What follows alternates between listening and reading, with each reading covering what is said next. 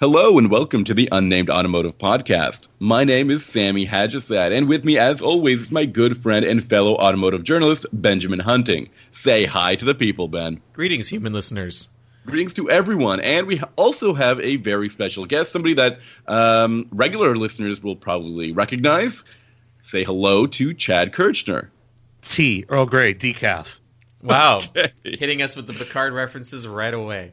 I am. You know, it really stinks getting old because he can't drink regular Earl Grey anymore. He has to do the decaf or he'll stay up all night. Even though medical technology in the future should have taken care of that. One would think. I have no idea what these two guys are talking about, but what I will ask them to talk about Sammy, is... no future Haj-Assad. What I will ask them to talk about is the publications where you can find all of their work, and after this podcast, you can check out what they've been working on. So Ben, let's start with you. Where can we find your latest work? You can find my work at Motor Trend, at Automobile Magazine, at Driving Line, and at Haggerty Classic Car. Very cool. And you also have that wicked graphic novel project that you're working on as well, right? Yes, the Code 45 graphic novel actually launched last week, and I want to say thank you to a lot of our listeners because I know you went out there and supported us. We were fully funded within 16 hours. And it's a 30-day campaign, so that was that was a great result. I know Chad and Sammy, they both kicked in as well. But I had a bunch of listeners reach out to me on social media to find out how they could contribute, and I want to say sincerely thank you for doing that. We were in the top 5 most popular comic projects in the world this week on Kickstarter, and that's really amazing. And the campaign's still going on. You don't feel left out if you haven't checked it out yet. You can go to code-45.com. CODE-45.com, and you can see all the details about the Kickstarter campaign. The book is about Vanessa. She's a woman who's a subway driver in Montreal, and she starts to find out about these dragons that the people on the night shift are seeing, and they're terrified to go to work, and they start self-medicating so that they don't have to deal with the reality of their jobs. And she gets drawn into this world when she starts working on the night shift. And it kind of ties together with the rave scene that she becomes a part of at the same time through her coworkers and her roommate, and a dark secret about her own past. And she kind of has to figure out what's real and what's not and make her own way through all of this. So that's Code 45 at www.code-45.com. Very cool. Also, self-medicating. I mean, that's what we autojournalists sometimes have to do as well. That's true, even in a future where caffeine is the enemy. Correct. And Chad, where can the listeners find some of your work? I'm all over the internets, which sounds kind of dirty when you think about it, but I am all over the internets. I'm actually really proud of this, I don't want to say month's issue, but in the spring issue of Overland Journal, which is targeted really to that overlanding crowd, outdoor adventure people. I have a write-up of my experience driving 1967 Nissan Patrol from the Lane Motor Museum. So museum piece level thing. I went off-roading with it. It was my first time ever driving a vehicle that old, and it was my first time driving something that probably a museum piece that's really, I don't say necessarily a one-off, but definitely more difficult to find. And Overland Journal is a great publication, especially if you're at all interested in that culture. So definitely check that out. I saw the posting you made online about that, and the article looked super interesting, and the photos were great. I have a question about the museum-grade vehicle that you drove. I've driven a few vehicles that were pulled from museums, and sometimes maintenance is an afterthought. And I was curious as to whether that was the case with this vehicle or whether it had been thoroughly gone through before you got a chance to drive it. So everything in the Lane, I really forget the guy's first name that owns the museum, but his last name's obviously Lane. Everything is kept drivable. So there's maintenance people that go through and ensure that stuff can be driven if necessary. And also Nissan had an engineer who...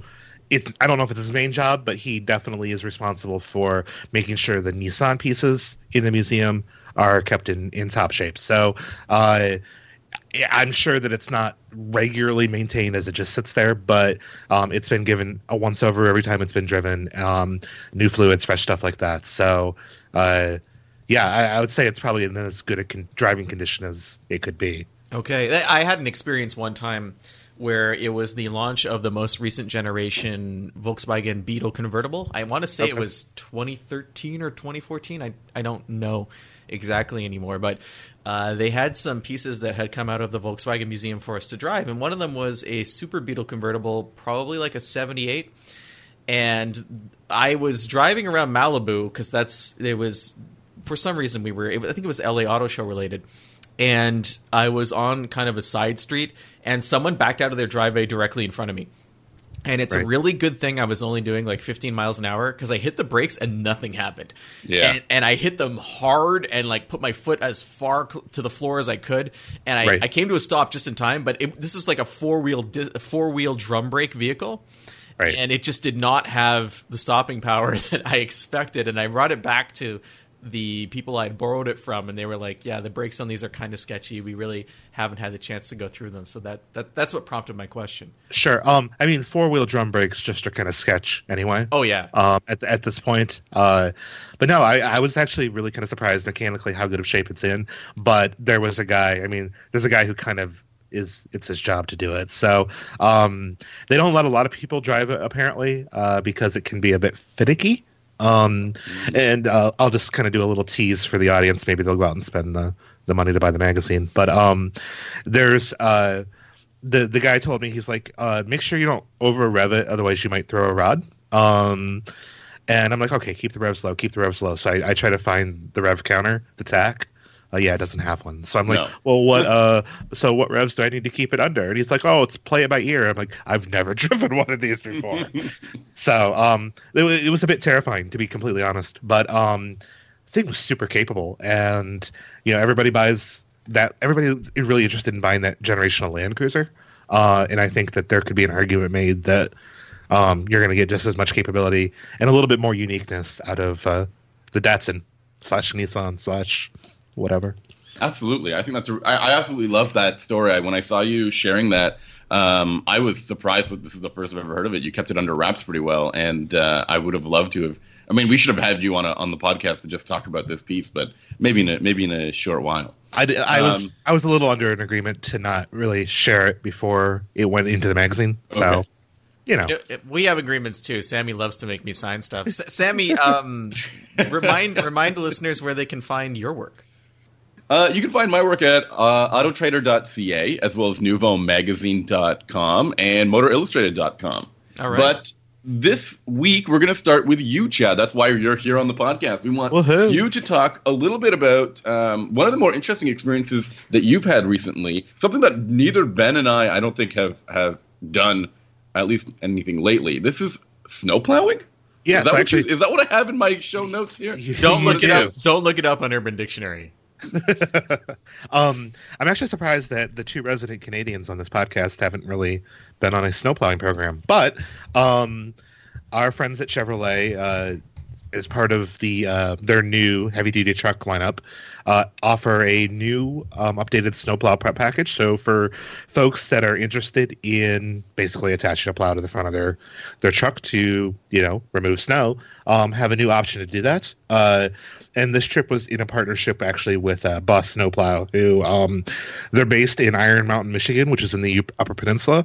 So we actually went up to Marquette, Michigan, which nobody will ever go to Marquette, Michigan, especially in the winter, to find snow and to try out that equipment and experience how their prep package works and sort of all of that. So who does snow plowing? There's kind of this home user kind of like, hey, I've got a big driveway. Maybe I got a couple neighbors I like to take care of. Yeah, definitely take care of, if you know what I mean. And then, do you mean whack? I do, yes. Okay. And speak directly into this wire implanted on my chest. We're not recording this, right? No, this is just for my own personal use. Okay, gotcha. So there's that, and then also what's really common, at least in my area where it doesn't snow all year round, is I hope it doesn't snow all year round. Landscapers, people that do yard work and stuff like that, they often will have a truck or two to do snow removal in the winter, because when your truck's not working, you're not making money. Exactly. So, I've always said that. You say that almost once a day. I know. It's it's mostly to annoy Sammy about my truck. I can't stand it. And I always wonder, I mean, which truck he's talking about. Is it about the Grand Wagoneer, which is not working? It doesn't matter. It applies to every truck ever. Well, it's not working, so it's not making him money. Which is sad. So actually, I want to go back for a second. Ben, you haven't driven a truck with a snowplow on it, have you? Not for a really long time. I have never, and I would have never guessed that there needs to be some sort of specific package or anything like this. Also, do you need to plow with a 2500 or an HD? Because that also seems very inaccessible in my experience. So yes and no. So no, okay. If you just are trying to do your own driveway, or you maybe got a couple little driveways to do, you would use a shovel, right? Well, wow, depends on how much it snows, but yes, you would use a shovel or a snowblower. If it's like $18.99, then yeah, we're using a shovel, right. Sammy. But you can. Most people can. You can do it with a half-ton pickup truck. There are some people that'll do them with four-wheelers, ATV kind of things. I've seen Gators, who makes Polaris or whoever. Like you can get those kind of things to do it. What's difficult for people that do this commercially is that plowing snow is actually really difficult on the truck. Yeah, so you're essentially taking a run at something very heavy, and then you hit it hard with something that's heavy attached to the front end of your pickup. Right. And all of that transmits into the front part of the chassis, and it's hard on your suspension. And not only that, you're hanging something that's heavy off the front of the truck as well, so that's further wear, which is kind of why people lean towards the heavy-duty trucks. But and actually, all of that is very, very true. But the biggest sort of failure / stress point is actually the transmission.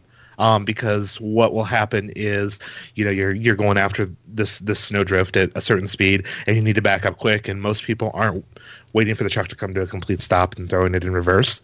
And just that constant drive, reverse, can do a real number on the transmission. Right. So I just want to inject some information that Sammy has brought to my attention. In 1889. One of the first snow shovel patents was granted, the scrape and scoop combo by a woman named Lydia Fairweather, but it dates back to the 1870s for snow shovels. But even before that, in 1750 BC is the first discovery of a Bronze Age shovel-like tool at the Edge Copper Mines in Cheshire. So I've dated myself essentially. So Sammy's shovel talk. Another reason why you'd want to use a truck is there's actually a pretty significant labor shortage for snow removal, like sidewalks and stuff like that. Nobody wants to do it, so people that are running these businesses are having to resort to technology to be able to get the job done. Yeah, well, Sammy's anti-technology. He prefers to use as many low-paid laborers as possible to accomplish a given task. So in terms of snowplow experience, my dad's been plowing roads and driveways, and we had a sawmill for a very long time in my family since I was a kid, and he's always had plows. He has one now, and he uses an F-250 single cab to do his. But when we had the sawmill, he would use a Caterpillar or a Volvo front end loader, which was really cool. Having that at the house when I was a kid, just seeing it come up the driveway. And and really big contractors will use equipment like that. All of these guys professionally are all under some sort of like the equivalent of a software SLA. Like you have a certain amount of time from when the snow starts to fall to get it cleaned off. So any way possible to make that more efficient, whether it's fewer swipes per parking lot, whether it's whatever, like that's money in the person's pocket. So yeah, I have a contractor that I use because in the city where I live, Montreal, we have a system of alleyways that are behind most of the houses in my neighborhood, and they're public alleyways, but the city will not remove snow from them. They just refuse to do it. So we have to hire somebody to do that for us. And there's a bunch of really complicated rules about where you can and can't put the snow. But we don't have an SLA, unfortunately, with this particular contractor. They're very good at what they do, but what's impressive is the amount of large equipment they can get back there. I'm talking like full front end loaders in a very narrow alley, and it's something that you would not expect. Like, I have trouble getting a full size pickup back there, let alone a pickup with a plow, and here they are with a Caterpillar. So these guys are really talented. Yeah. So to kind of address Sammy's sort of question initially, I know there was a question in there of what's involved in a snowplow prep kit. Basically, there's on a heavy duty truck. We'll use the new Silverado HD as an example because that's what I was driving. A heavier duty front suspension, so stiffer springs up front, right. With no plow attached, that might affect your ride quality a little bit, just because it's designed to actually have that weight up front. But a heavier duty front suspension to be able to hold the weight of the plow. It also has upgraded alternators. Because you're going to be using the plow stuff itself requires a decent amount of electricity. You're also doing a big draw when you're out plowing because you probably have the heater on, you probably have the heated seats on, you probably have all this, you have all this lights and Xbox accessories going. Yeah, the Xbox going, the salt spreader in the back. You're going to have a lot of equipment running. So most of these will come with an upgraded alternator. It also comes pre-wired for a beacon or a strobe light on top of the truck, as well as wiring already for the snowplow harness and stuff like that. So you have less work to do to actually install it. So installers that will put the, let's use Boss because that's what we're using, who may be a Boss dealer, typically before a big storm, they get flooded with people that need this stuff. So if they can shave 2 minutes off the time it takes to install a plow package, that's more money they can make. So really, it's weird because it's so weather related. Anything that can save time is essential. Also, what's really cool about the Silverados when you get it with the plow kit is most of the time, in order to make the plow brackets and everything fit, you actually have to cut into the front bumper, the lower lip of the front bumper.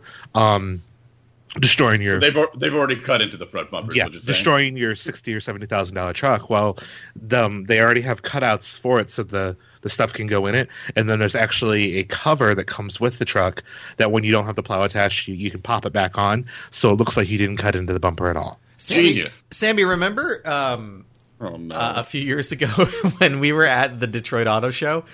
Yes. At when they were actually launching the new Silverado, so I don't know when that was. But they had the Kodiak concept that was there. Do you remember that one, Chad? The Chevy Kodiak? I believe. GMC. It was like a big 2,500 plow package truck that they brought it to a lot of shows like over a couple of years. Mm-hmm. I fell out of the back of that truck. Oh yes, I remember this story. Yes, I was like trying to. And then you got like dizzy. You got really it was a bad. Afterwards. Like this truck was jacked up, and I was in the box. I don't know why.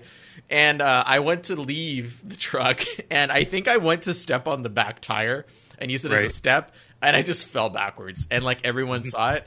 And then that was it for me. That was my career was over in the auto industry because everyone was at that launch. Right. The speaking of the Kodiak, like that package, for people who are interested in that and also like the heated seats and stuff like that, Chevrolet sells what they call in the Alaskan package, not to be confused with the Renault Alaskan. Oh, maybe it was the Alaskan and not the Kodiak. I think that's what it is. I did fall out of I'm the sure truck. that I've seen a Kodiak. But I'm pretty sure that I've seen Kodiak branded, somewhere on these trucks. But I think it was an Alaskan. Yeah, I think it was. It had a big bear on it. Is that possible? There's a box graphic. Yeah, I remember the bear as I was falling. I remember, like, for a millisecond, I made eye contact with the bear. Right. There was two things. You were looking at me as you were falling, and then you looked at the bear. Because I have a lazy eye, which is accurate, actually, and I can look at two things at once. My biggest question about that incident was why didn't Sammy save me? But I was too dizzy to ask it. Oh, I told everybody to clear the area. That's what I did when you were falling. Watch out! Did you not know that he took a life insurance policy out on you? Wow. Beforehand? I mean, I know that I don't qualify. There's so much paperwork before each episode, Chad. I hide it. I hide that policy every time. Do you think I have time to read all the stuff I have to sign? Reading? What's that? True. So, and actually what's kind of cool about Chevy Snowplow Prep is you can get it both on the gas and diesel. Some manufacturers in the past have limited only to the gas engines. So it's nice to be able to get it with the diesel. Though when you do get it with a diesel, it does lower how much weight you can put in the front, so it may limit what plows you pick. But most of them can still fit, and so it's from the truck end, it's pretty cool. But really, what's cool is when you start digging into like what Boss offers in terms of plow type. You can get a polycarbonate, you can get steel, you can get stainless steel, which looks badass, but maybe isn't really any more functional than normal steel. They have these V plows that basically work like an icebreaker ship when you cut your first row through the parking lot, and then you can adjust each end of the V. They have this drag plow now that goes behind the truck that can actually extend out to extend out, I think, an extra 16 inches on each side, because at least in the United States, you're mandated by law to only have a vehicle that's so wide. And again, if you can make fewer passes through the parking lot, you get done quicker. So these plows will actually sit normally at the maximum width that they're allowed by law, but then once you hit the parking lot, you press a button and they get wider. Well, like just whenever I feel like it, because honestly, I live free or die. Yeah, the LED headlights on the plow kits all are heated. So the one issue they've run into when they switched from regular bulbs to LED is ice builds up, prevents visibility. So the headlights are actually heated. It's fantastic. I think this is actually a modern issue, like occurring to like Ben and I when we drive in the winters. I don't know why any manufacturer is not doing heated headlights. I genuinely don't. I would think it's got to be like cost to replace. That's the only thing I can think of. I've talked to several truck makers since then, and I'm like, why haven't you guys done this? And they're like, you can do that. I'm like, yeah, turns out. So there's some really cool stuff. Plus these massive salt spreaders that can do sand and salt and brine. We were talking about brine earlier. Yeah, let's not go down that rabbit hole again. And the spreaders actually have like vibrators built into it, so that stop saying spreaders and vibrators. It's just this is a family podcast. And the 16-inch extension, right? But so like if the ice starts, or if the salt kind of gets packed inside, or here we go. If you're using sand, usually there's a little bit of water and sand, so it freezes. So it has a hard time coming out of the receptacle. Okay, let's bring this up here, Chad. I want to ask a couple of follow-up questions here. Is this the first time you've ever used a plow vehicle like this? Or a 16-inch extender? Well, to answer Ben's question, you're going to have to ask previous relationships of mine. Wow. As, for Sammy's more direct question, I have before. I did a program with FCA up at Mirabel. Where we did some snow plowing there, and then last winter, Nissan had a truck actually in the media fleet with a plow on it. So, recently, experience, and I wanted to ask. Recently, I've had a little bit, yeah. So you've had some experience, and I wanted to ask how is it the feeling of the truck that you're testing, or just the preparation for the plow that you're getting a feel for right now, or that you're being shown off to right now? So the purpose that I viewed this trip for was just, I mean, obviously we're to talk about it, whatever, but just to get some context, the beauty of pickup trucks, honestly, to me, is it's a tool that can be used in so many different ways, and what Ben would use a truck for and what I would use a truck for are entirely different. But if I want to be able to talk to all sorts of different truck buyers, which I try to, or, I'm not Elmer good, but I'm trying to be. If I want to talk, few people really are, to be honest. If I try to, if I want to be able to talk to more people, so just having the experience of what it's like, then highlights the convenience features that come with like the prep kit and with this other stuff. Oh, for sure. Actually, I mean, if someone pulled up in front of my house right now with a plow truck and said, "Let's go," I would throw off these headphones and just bounce. I would be in that truck right now. Actually, some of the paperwork says that in that specific situation, you cannot stop the recording. Oh, no. So just being able, I mean, honestly though, just being able to live with it provides a certain amount of context that I didn't have before. So that's value that I find in it. Part of it's just to show off the equipment, and also part of it's just that snowplow, like when you're barreling through a big, huge snow drift with a truck with a big old stainless steel plow on the front and snow flying everywhere. It's an America moment. No, honestly, like it's. I think it might transcend national borders. It probably does. Because I completely agree with you. I hate shoveling snow, but I don't dislike using my snowblower because it's like it makes it an event. First of all, because the snow goes flying into my neighbor's yard, which is fine. Second, it's satisfying because you get this. You get out there and there's snow everywhere, and then you get to create order from that chaos by doing row after row of snow removal. And I know that sounds weird, but it's the same thing with a plow. I mean, you enter into a parking lot that's it's just terrible. No one can use it, and then meticulously, methodically, and with a whole bunch of horsepower, you make that usable. Yeah, and Boss's tagline, at least last year, was "Restore Order."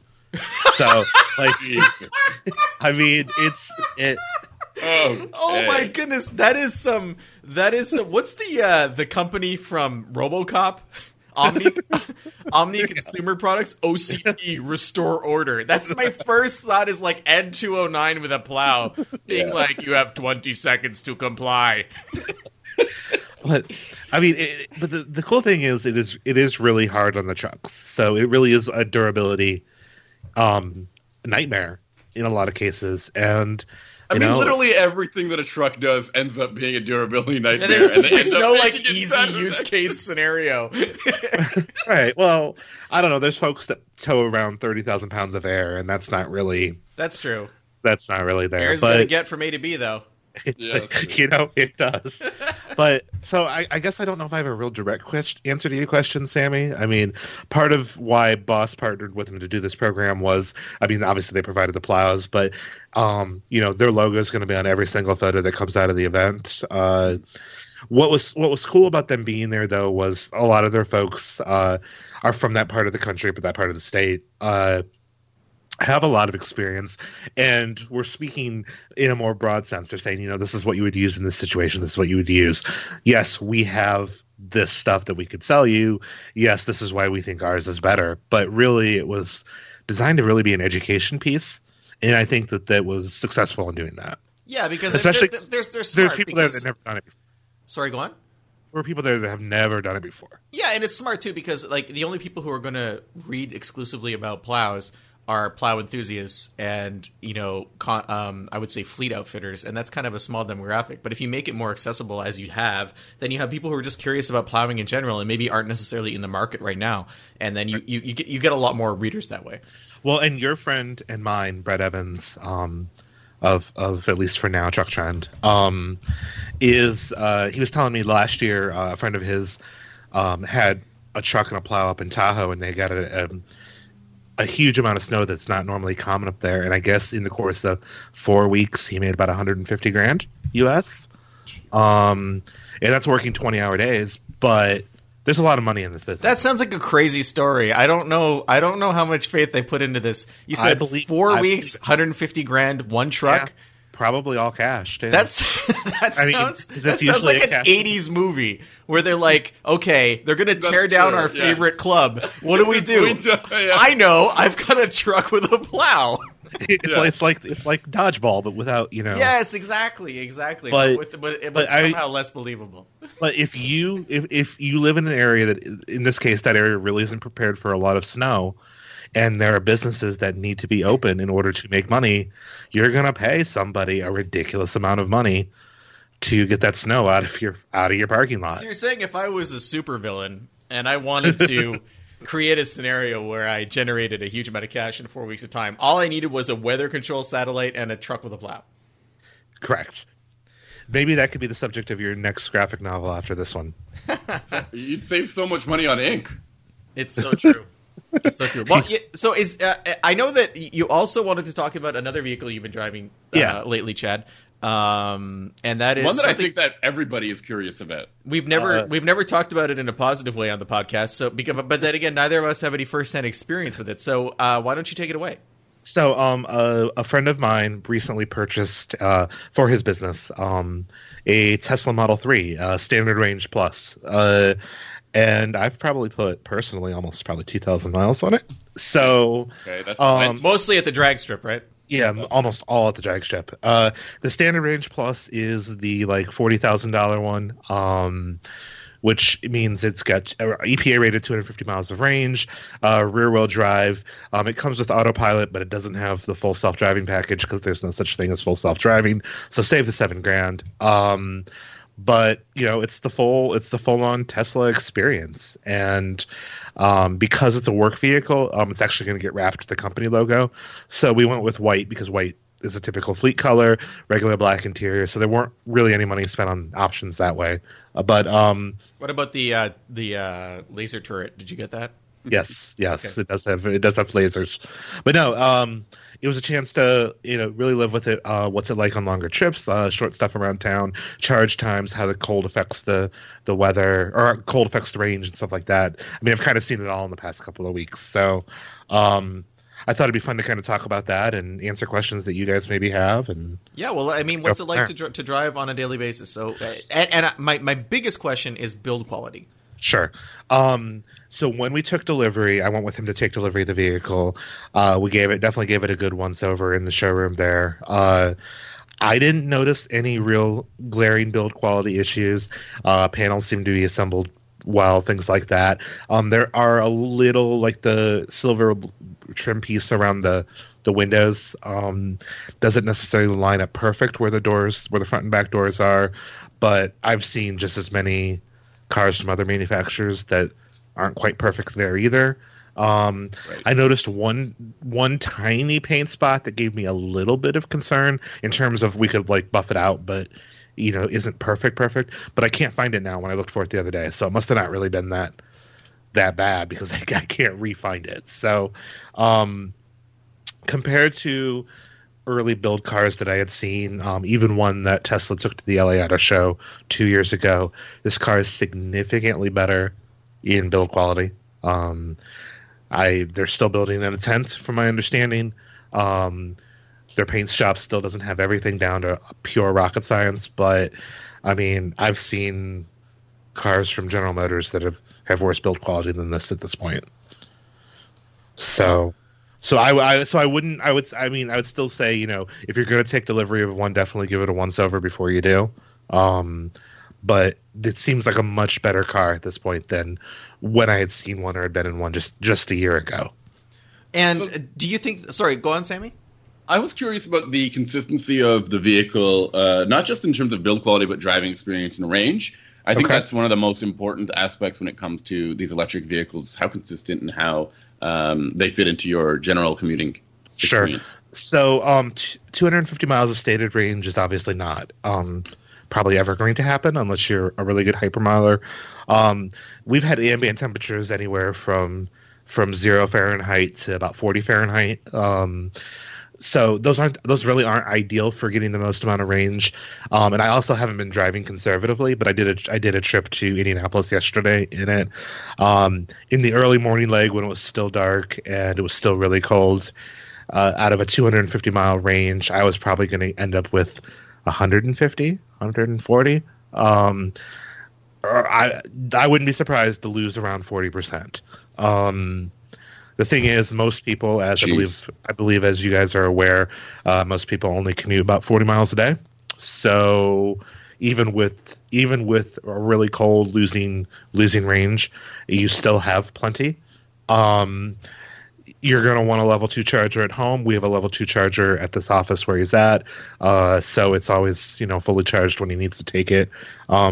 Just driving it today, where the ambience was 50 Fahrenheit, 55 Fahrenheit, my efficiency percentage nearly doubled. So it's better. I mean, it's a lot better. So I'm using an app that pulls the car and gets data from it. It's called Teslafy, and it basically records your trips and efficiency ratings and things like that. And when it's really cold, it rates the efficiency somewhere between 40 and 50%. I was in the 70s today. It's going to be in the 70 degree Fahrenheit early next week. So I'm expecting that range to get back up to 230, 240. And you feel that this is something that is livable? Yes. Oh, yeah. It's going to be kind of a bold statement because I've always been a bit skeptical, but I think as a daily driver, it's hard to beat.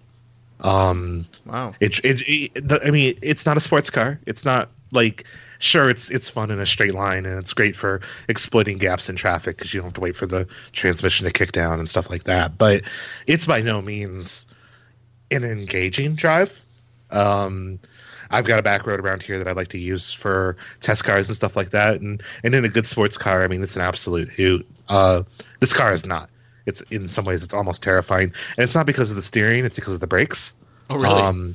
Is it just the feel of the regeneration? The feel of the brakes is bad. It doesn't regen under braking. But what it does is it'll do a one pedal driving. It's like you left your foot off and it'll regen then. So there's Can you turn that on and off? You can lower you can lower it, but you can't turn it completely off. Okay. Unless you have the new track update that's coming, whatever, in the future that Tesla announced last week. I digress. You can sort of adjust that, but when you actually press through and have to use the brakes, you're just using the brake pedal, and the brakes aren't, because the car doesn't use a lot of brakes normally. There have been people online that have gone 50, 60, 70,000 miles or more before they need to do a brake pad replacement, because regen is doing almost all the braking for you. Yeah. When you actually push through and need the brakes, they're small. They don't have really any feel. It's really kind of spooky when you need to use them. So it's kind of like my Volkswagen Beetle convertible experience. Sure. Yeah. I mean, in some ways, yeah. The car will definitely stop, but it doesn't inspire. To me, it doesn't inspire any confidence in doing it. I wouldn't want to take it to a racetrack. I wouldn't want to do. There's a lot of things I wouldn't want to do with it.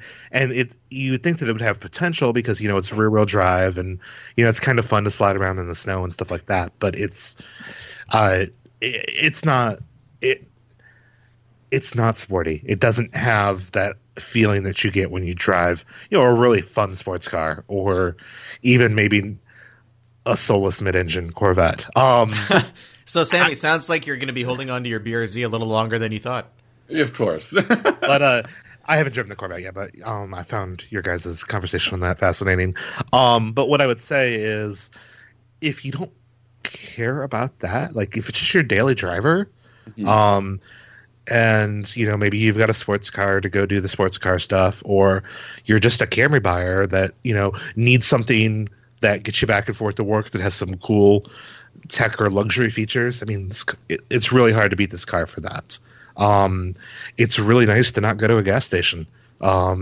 It's really nice to the level 2 ADAS stuff, the autopilot stuff. I've been in some cars that have better systems.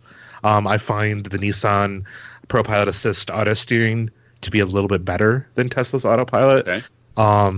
The camera system tends to false a bit more on the Tesla than other systems that maybe are a little bit more radar focused. The automatic wipers drive me mad because for the Model 3 they stopped using a rain sensor and are using the forward camera to look for raindrops on the windshield. Oh, so wow.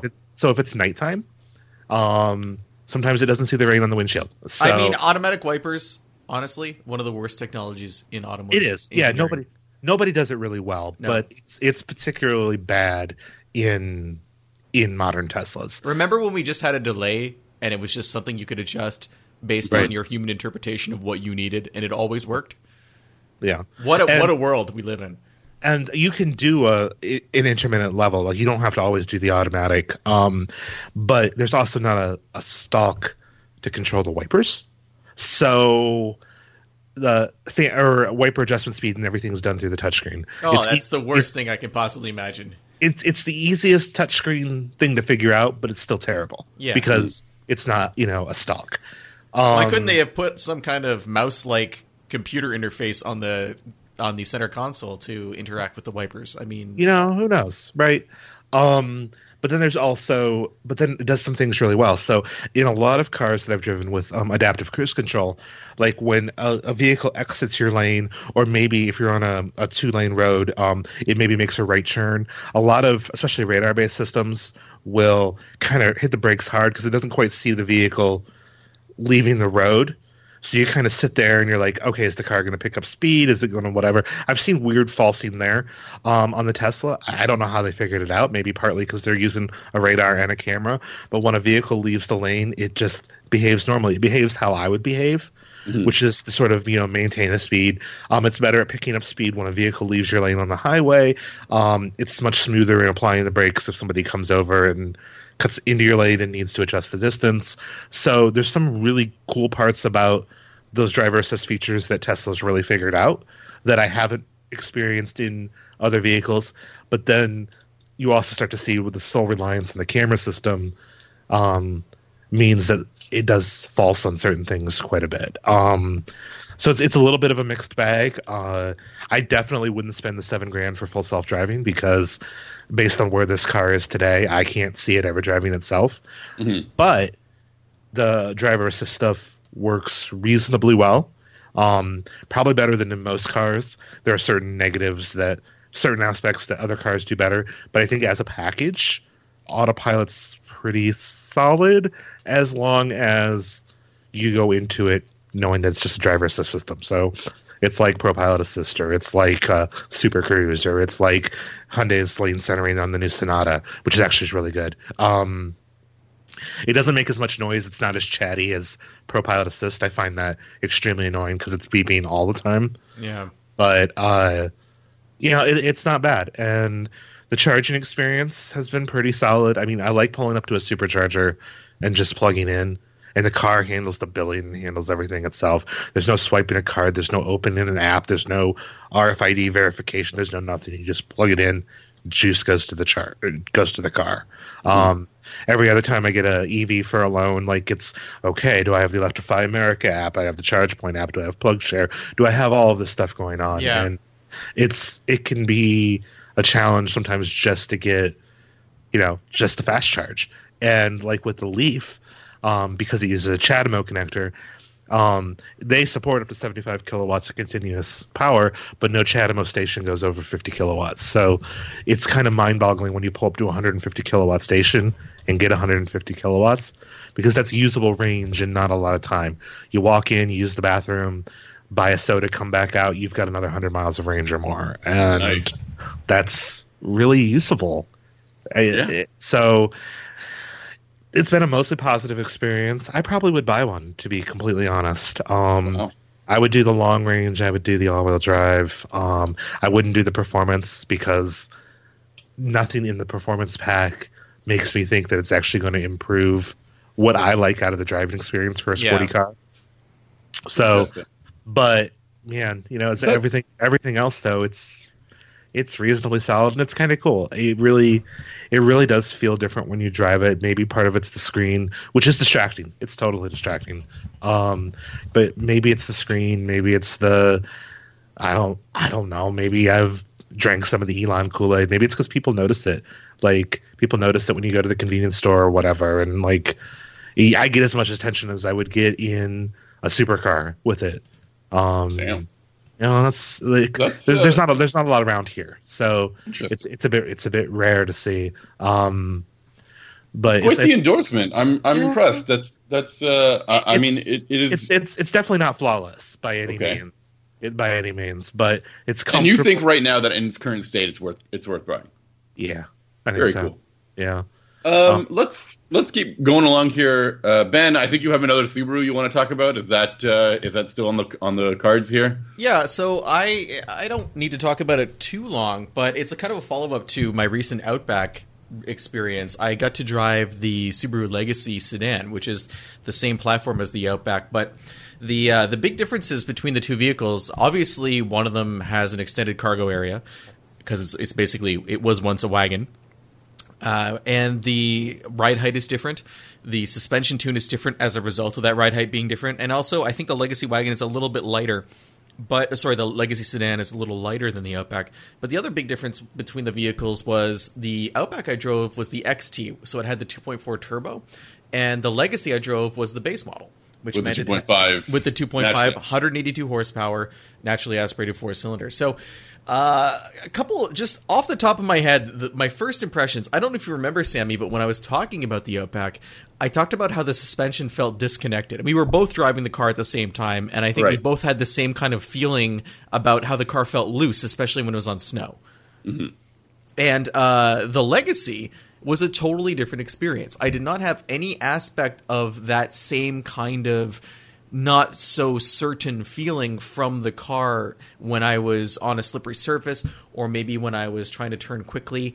It was just, I'm not sure if it's because of the ride height of the Outback or the extra weight, but have you driven a Legacy sedan, Sammy? I think you have. Yes, I have. So did you notice that difference too, or do you remember back to back? I did not drive the two back to back or nearly as soon after each other as you did. I remember the Legacy really impressing me with its handling and suspension.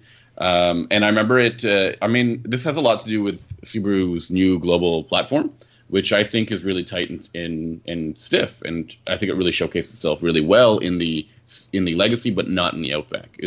I guess that's the best way to put it for me. Yeah, and it's the other interesting thing is, so it's a lot slower than the Outback. Like 0 to 60 in what do you expect, though? Well, the base Legacy, so 0 to 60 is 8 seconds, and it's 4.5 in the XT. Which is to say the XT is pretty quick. Yeah, but I did not have a problem with the 4-cylinder in the Legacy. Chad, have you driven the new Legacy? I've really briefly. It's not enough to really, have some substance to this conversation.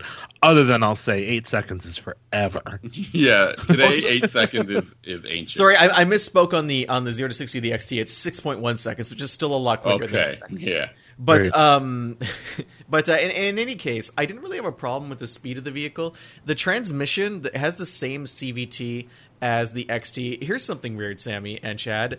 The XT model, which has a turbo engine, did not have paddle shifters. Am I correct? I'm not misremembering that. The Legacy does. Yeah. So I don't know why. Okay. I didn't really use them. But they're there in case you wanted to do that. You do notice the surge that we had with the XT a lot more with the base model because I think the engine just has to work harder all the time. So it's trying to get the revs up pretty quick. Mm-hmm. And other than that, though, I liked the car. I mean, it was comfortable. We had yet another snowstorm in Montreal while I was driving it. It wasn't a problem. I find the styling is okay, but very anonymous, especially in the white version that I had. It there was no real detail to the car, so there's nothing offensive about it, but it's not really a handsome vehicle. It's kind of just there, and it's fine. And if you're okay with that, then that's cool.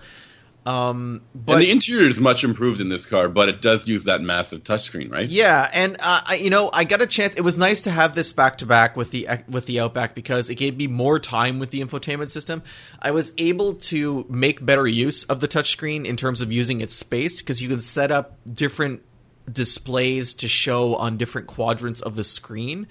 And I got a setup going that worked for me, but at the same time, I still feel like it's too complicated. Right. Can I do a quick shout out for Subaru though? Because we were talking earlier about iced over headlights, and I talked about camera based driver assist systems and whatever. Like Tesla still uses a forward radar, but what's cool about EyeSight on the Subarus is it's using the cameras. So if your sensors get iced over, you don't lose all of your driver assist stuff. That's true, but I did lose driver assist several times. Yeah, I've had that. Oh, well then, sorry, Subaru. I mean, it does work better, but there's also warns you really well, though. It gives you a good, a moment. Like, it explains what's happening, and if you clear it off, that's going to be okay. But, it's better than... Sorry? No, go on. It's better than a car just being like, adaptive cruise control unavailable, and you're like, but why? Well, there is one instance where I was frustrated with the lack of communication from the car, and it was very specific. And you remember last week when I talked about the Outback, how I had the incident where it followed a vehicle out of the lane, and then it alerted me to the fact that we were going to run into the car beside us while it was doing that, and I had to grab the steering wheel. Did that happen again? No, but I did not have that experience, and I tested it in exactly the same road in very similar circumstances. There was a little less snow on the road in this case, but it was the same stretch of highway. It was able to work properly with one exception, and that's there was a point where I had to disable it, or I had disabled it with the brake, or something had happened. I was changing lanes. When I tried to re-enable the self-driving feature, or should I say self-steering feature, I thought it was on, and I didn't know that it wasn't. And the car started to drift to the left. and I thought, okay, the car's kind of doing something here. I'm just going to see where this goes. Maybe it's going somewhere really cool. But no, it was just going into the other lane beside me where there was other traffic, and I gently steered it back into my lane. And that's when I noticed that on the display, the icon for the self-steering was there, but it was grayed out. It wasn't green. And it has to be green to work, not just in the sense that it shows you it's working actively, but if it's not green when you activate it, it doesn't activate. The green steering wheel is a normal indicator. So for those listening, if they're in a vehicle that's not a Subaru, it'll still do it. It's an icon. It's an icon on the display panel, and when you turn on the steering feature, the icon will be gray. But if you try to turn it on while it's gray, it's not like, okay, it's going to lock on and then you're good to go. It's just not going to happen. Whereas if it's green and you turn it on, then yes, it's going to lock on and it's working. So it's a little confusing. I don't know if you're following the logic of what I'm saying, but it's like the icon appears, but it's not like it's not guiding you towards the steering that it's about to do. And this is a complaint I have with a lot of self-steering systems. The worst is Volvo, which I'm driving a Volvo right now, and we'll talk about this next week. But it's across country, and Volvo puts the same steering wheel logo. At least Subaru makes it front and center on the dash. Right. Yeah. The Volvo's is at the bottom left corner. Correct. It's terrible. It's terrible, and if it turns off, there's no way to know. There have been instances where, like as Chad was saying before, some of these systems, they don't alert you at all when they're not working. And the Volvo one is guilty of that. And I've been on the highway, and all of a sudden it's not self-steering anymore, and there's no way to know unless you were staring at that icon the whole time and watching it go from green to yellow to gray. There needs to be an in between that and what Nissan does with ProPilot Assist, because every time the system is on and then it finds the lines and enables, it's like doo-doop, and every time it loses the lines, it's like doo-doop, and then you do a lane change and it's like doo-doop, and it just talks all the time. And I think that's too many notifications, but you need something when the system's not working, like in the case of the Volvo, you don't know. So that's really frustrating. And I find that the green steering wheel, while that's become a fairly accepted icon for most manufacturers, nobody really explains it. So and there's no real standard. Right. It's like, you know how on automatic transmissions we have PRNDL? You know, like that's always been kind of the universally accepted standard. And headlight high beams have to look exactly the same. The indicators have to look. And some of that's old regulatory stuff, and some of that's regulatory stuff that makes sense. But we need to have some kind of standard for self-driving cars, or people are going to get hurt. And for me personally, I find that the automakers that do it the best are the ones that put it directly in the steering wheel with a big LED light, like BMW and Cadillac especially. Yeah. You can't ignore it. It's either green or it's red. And it's right in your face. Mm-hmm. I mean, you're going to see the steering wheel, and that keeps you safe, I think. Yeah, absolutely. I mean, Super Cruise's implementation of these features is second to none. I think it's great. It works. So and it has active driver monitoring too, which Tesla doesn't, and which a lot of these other systems rely on. You know, you putting torque on the steering wheel, which can be easily defeated. It can be easily defeated, but then But then also, if you are somebody that's driving along and you have your hands on the steering wheel, you kind of have to actively tug at the wheel. Yeah, I hate that. I hate it when a car is like touch the steering wheel, and I'm like, "But what am I doing?" Yeah, what am I doing right now? It's covered in germs. I don't want to touch it. Right? True. Yeah, you know, coronavirus. Ben, would you just get the Outback instead? I mean, it seems like that's the way to go between the two. You know, it's a tough question because that is a tough question. It's like the Legacy drives better. There's no doubt in my mind that it drives better, but I also prefer a wagon, and that's personal to me. So I would use the extra space in the Outback because that's why I have my Jeep, right? Like I need to haul stuff around, usually tires, usually to Sammy's place, so we can put tires on his BRZ. But like, I didn't really enjoy driving it. Sammy, what do you think? The more difficult question is whether or not the Legacy is better than its competition, and specifically the best vehicles in the mid-size sedan class is the Camry and the Accord, which I would both still take over the Legacy. So Yeah, I think I'd have to say I would definitely take an Accord over a Legacy, just if you're going feature for feature. But the Camry and Altima have all-wheel drive now. If you're in that sort of, I've driven the Altima all-wheel drive. You know what? The Altima is a fine vehicle. It's perfectly fine. There's nothing wrong with it. Right. There's nothing to really recommend it to people either. Also true. And I find the Legacy is maybe a touch. It's in that same tier of not quite the best in the class, but not quite, not new. It's got things going for it. Like my point is they no longer hold the sole all-wheel drive. So like if you it's not the only reason to buy it. I get what you're saying. Yeah, you got to have more than that reason, right? Right. And I'll quickly jump in with this conversation about the Outback because I drove a vehicle that's roughly in the same class as it, and that's the new Volkswagen Atlas Cross Sport. It's so weird to think that those vehicles are in the same class. I agree with you. It is extremely bizarre to think about these vehicles are in the same class, but I mean, they're all these kind of 5-seater crossovers. I mean, I guess the other one would be like, say, a Ford Edge or maybe a Jeep Grand Cherokee or a Honda Passport. As I think that would be and a Nissan Murano, I guess, would be the last piece of the puzzle there. And these are they're very strange vehicles in my opinion. And the Atlas Cross Sport is basically it is 100% identical mechanically to a regular Atlas. They just got rid of the third row. And they changed the exterior design, and that's it. So you're saying this is a less useful Atlas. That is exactly what I'm saying. Like the Passport is a less useful Pilot. Correct. The Passport, they raised the ground clearance on. So, I mean, at least there's that going for it. And they have all of those other accessories, like off-roading accessories. We talked about that, those like themes that you could get that make the Passport look a little cooler. But the Passport's more expensive than the Pilot, too, which is a fun trick. Yes. It is so strange. I think that's because the Passport... No, it's not. I was going to say because the Passport comes standard with all-wheel drive, and it doesn't. That's definitely not true. So, anyways, back to the Atlas. That means that this Atlas Cross Sport is just 100 pounds lighter than the Atlas, which is to say that it's not exactly very light. And it drives almost identically, which means that both the 4-cylinder turbo and the 6-cylinder don't feel very impressive in the application of this vehicle. It doesn't feel fun to drive. It doesn't feel... It is, yes, it's spacious because it's based on an Atlas, and that's it. Everything else about this car is a dropped ball, a poor opportunity. I've never liked the Atlas, and I feel like some of our colleagues wax poetic about it, and I just never understood it. Wow. I don't like the Atlas either.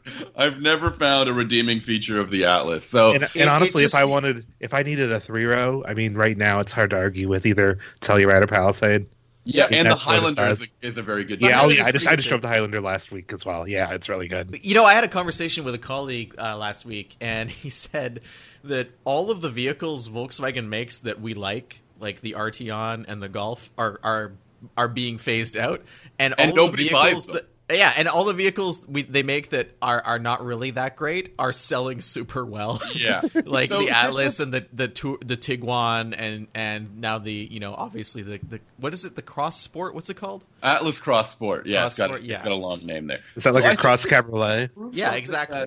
It proves something that buyers are excited about more opportunity. It also, I think, maybe suggests that Volkswagen owners in particular are very brand loyal, and they will pick up the vehicle that fits their needs, and that's where the Atlas really fits in. And, we lost the Tiguan, not the Tiguan, the Touareg, which was a very premium vehicle, and one that I thought was kind of special, but it was very expensive, and it didn't really do much in terms of, distancing itself from, say, its brand or platform mates. I think that's the best way to say it, like a Cayenne Q7.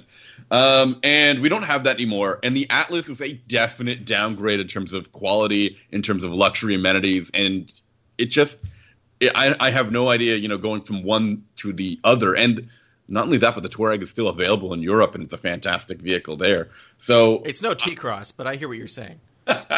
But it is so interesting to see how hungry the Volkswagen buyers are for anything in this space, in every new model that suits their family's needs. And I can see that the Atlas Cross Sport will definitely fill a niche there. But I don't think it's I don't think anybody looking to jump from another brand into a Volkswagen Atlas Cross Sport will be superbly or superly impressed with it. And as I mentioned, this class is a very strange class because you've got a bunch of vehicles that are just like, I don't want to say they're hacked up three rows, but they're modified three rows, very lightly modified three rows to accommodate a 5-row vehicle or a 5-seater vehicle. Sorry.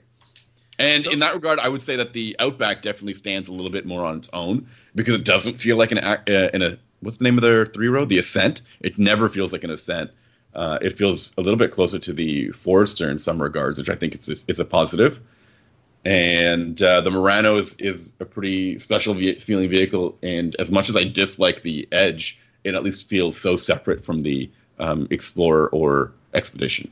Well, it doesn't feel like Subaru's ever really messed much with either the Forester or the Outback. Like those seem like staple vehicles to me, and they just always seem. I mean, they always iterated to kind of get better. Yeah, they've gotten a lot bigger over time. And they've definitely gotten bigger. But I feel like Subaru messing up an Outback would be the equivalent of like Ford messing up the F-150.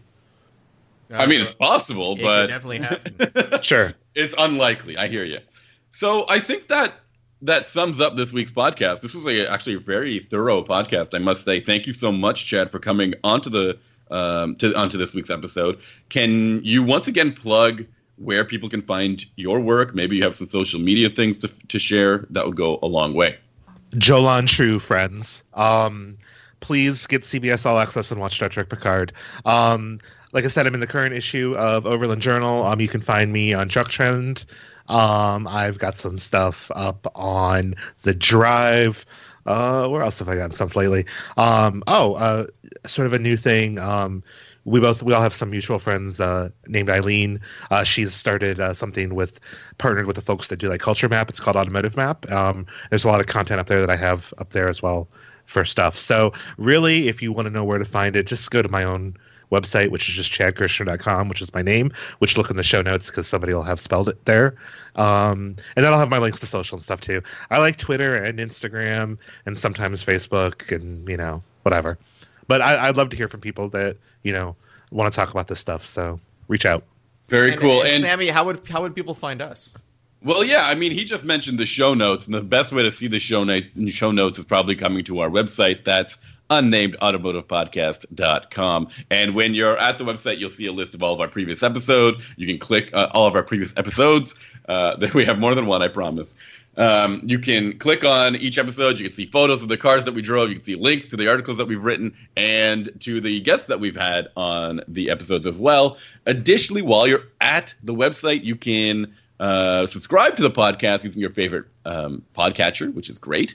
And you can even get in touch with us. We have a contact form there. You fill that out, and bam, it goes into our inbox. And we read it, I promise. And if you want to get in touch with us in a different way, a more personal way or a less personal way, you can find us on social media. Sammy is on the cesspool at his Twitter, where you can find him at Sammy_ha, like you're laughing. You can find me on Instagram, where people are generally much kinder to each other, and I'm at Hunting Benjamin. Alternatively, if you're like me and you're a little old school, you can use email, which is still a thing, benjamin@benjaminhunting.com. Sammy, sorry, Chad, what were we going to say? No, I was just going to say, we were talking about this off mic earlier, but if you're even more old school than that, which apparently there are people that know both about Ben and his Code 45 project, but don't have the internet or money or anything. So, yeah, you can probably also send him a carrier pigeon as well. There's a barter system in place. I accept a gold bullion and also zinc, because you can never have too much zinc. What are you guys driving next week? I'm going to be driving the Volvo that I mentioned. It's the XC60 Polestar engineered plug-in hybrid. So there's a lot going on there that I want to talk about. I have a pair of crossovers, 3-row crossovers that I'm testing. That's the Toyota Highlander as well as the Honda Pilot. But isn't there something else you're doing next week, Sammy? Something that's super interesting that we're also going to talk about? Yeah, I'm lucky enough to test drive a new Ferrari next week, so that'll be pretty neat. I'm not sure if where's that happening and what that'll be at Road Atlanta, which will be very exciting. I've never been on Road Atlanta, so I figure I'll be learning about 2 new things at that event. And what vehicle is it? Do you remember? This is called the F8 Tributo, which is their mid-engined vehicle. It's a 488 replacement, right? That's right. Okay, well, So F8. I'm pretty stoked about that. I mean, I'm call gonna, it the Fate, right? Like that's what it's called, right? Yeah, Yes. like the Fast and Fate- Furious. the Yeah. I'm just gonna show up at the airport on Monday, and I'm gonna, or whatever day it is. I'm just gonna say I'm Sammy and go Yeah. for you. Go I here. think It's that's the believable. easiest Sammy way to has do a that. Sammy has a universal face. If you can match that facial hair, I have met Sammy. There is no way that I could pass a Sammy Hashasat. I don't know. He is way more attractive than I am. Whoa, attractive. Yeah, that's Gauntlet Throne. I'm just joking. No way, anyone can pass as me. So, anyways, if you want to hear about that car and all the other ones that we're test driving, please subscribe, check back in with us, and thank you so much for listening. Thanks for Bye. having me on. Thanks for having me on. Of course, Chad. Thank you for being here.